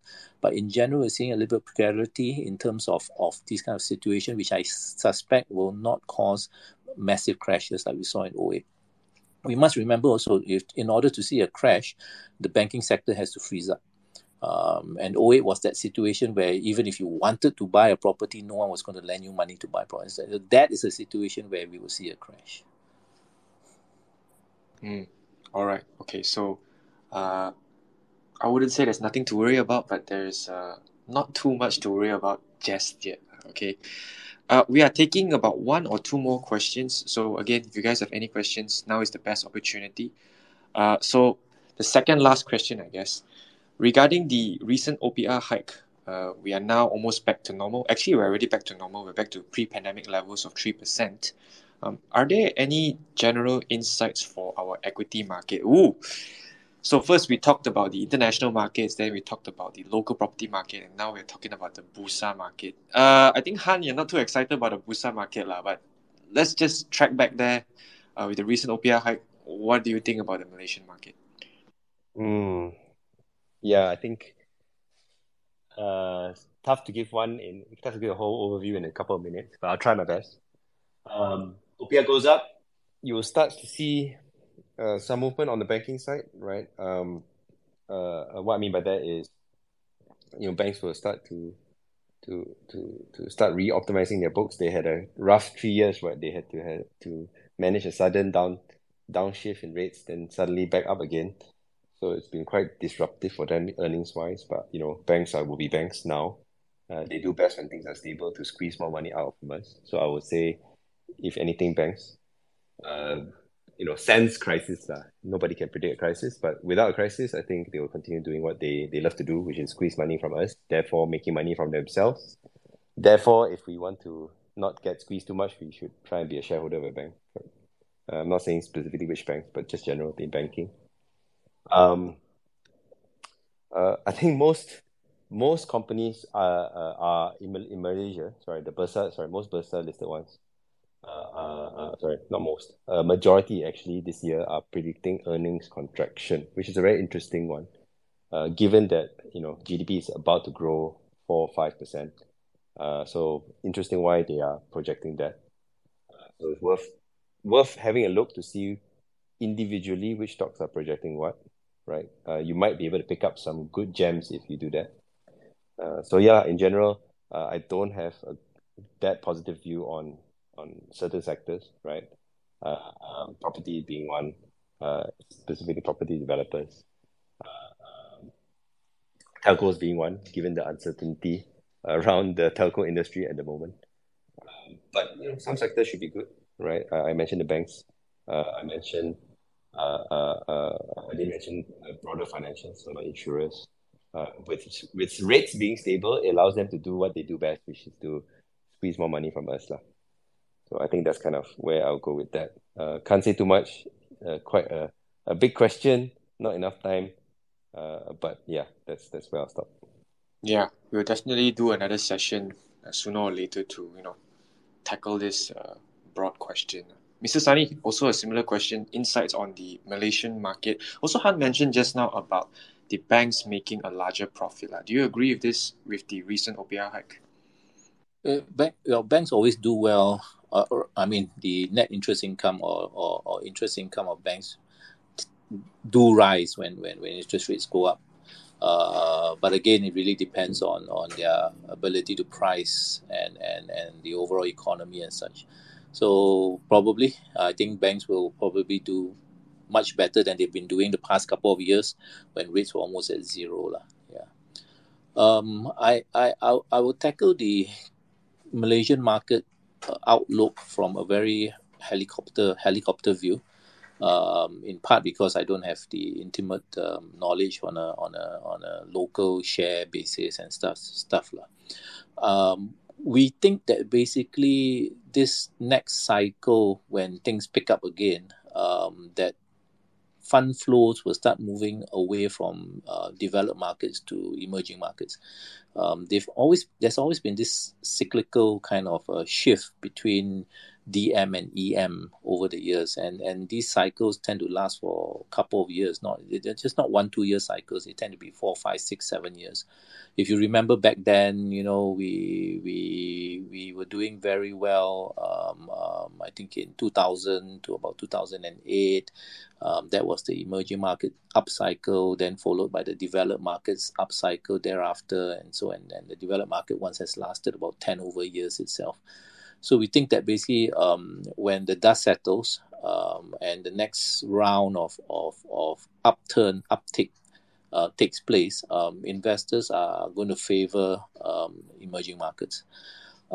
Because of that, and because of the prevalence of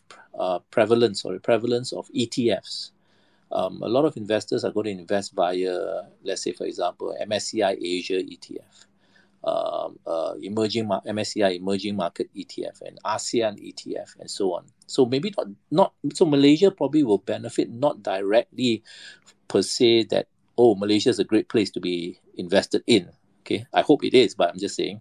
But it could actually benefit from funds flowing via the ETF, because once money goes into an ETF, it gets automatically allocated to the various components. While Malaysia is not a very large component, but it's not a very big market, so any small amount is probably quite large also.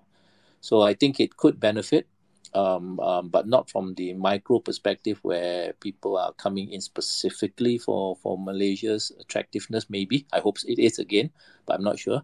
But I think higher chance that it may gain from the spillover of shifting away from DM developed markets to emerging markets. Yeah. And, that brings us to the end of our session. That's all part of the Q&A. And really, thank you so much, you guys, for joining us tonight, listening to the session. Hopefully, you guys have learned something. Thank you to the speakers for joining as well. Allow me to just quickly summarize everything that we've covered tonight, especially the main topics. So first of all, we started the session with talking about whether the government should raise the retirement age or not. This is to tackle the alarmingly low EPF savings of Malaysians. And the speakers proposed that, better to increase the full withdrawal age of EPF first to make it synchronized with the retirement age from 55 to 60. Next, do a tiered system to increase the employer's contribution. Contribute more to the poor and less to the rich. So that will kind of, I would say, narrow the EPF savings of Malaysians. So not narrow, I mean increase the EPF savings of Malaysians. Bank Negara Malaysia's recent OPR hiked 25 basis points, bringing it to 3% pre-pandemic level. The experts believe that it should stay this way for the rest of the year. Good news for those people who still have outstanding mortgage loans. But at most, we are only pricing in one more rate hike. Okay, so you should be ready for, in case one more rate hike. And obviously, this is bad news for borrowers, good news for savers. You can expect banks to, do more fixed deposit promos in the upcoming weeks or months, maybe up to 4.5 or even 4.75% per annum. ASB ASM, experts believe that the money can work for you better elsewhere. Obviously, not financial advice. Don't go back today and then withdraw everything out of ASB ASM. Okay, so this is just our thoughts. Because ASB ASM, majority of their funds, they are made up of equities in Malaysia, and you might as well diversify your funds to overseas and other assets, because the equity side has already been covered by EPF. And we also asked the question on, if you have money, the theoretical question, what will you do with it? The experts agree that your time frame is extremely important. Okay, if you have a short time frame, then a money market fund could work for you. Maybe a fixed deposit could work for you as well. If you have a longer time frame, if you are younger, consider higher risk options. These include overseas assets, bonds, crypto, gold, etc., etc. And the sweet spot for the amount, for the percentage that you can consider to allocate into crypto, not should, can, is about 1 to 2%, because that will reduce the overall volatility of your portfolio, and it's only upside from there.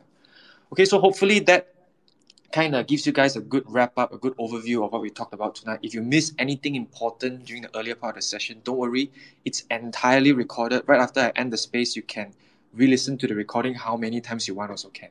Okay, if you like Mr. Sunny's voice, you can listen to it many, many times, replay it constantly. But let me just put the last words to the speakers tonight. Han, any last words for tonight's session?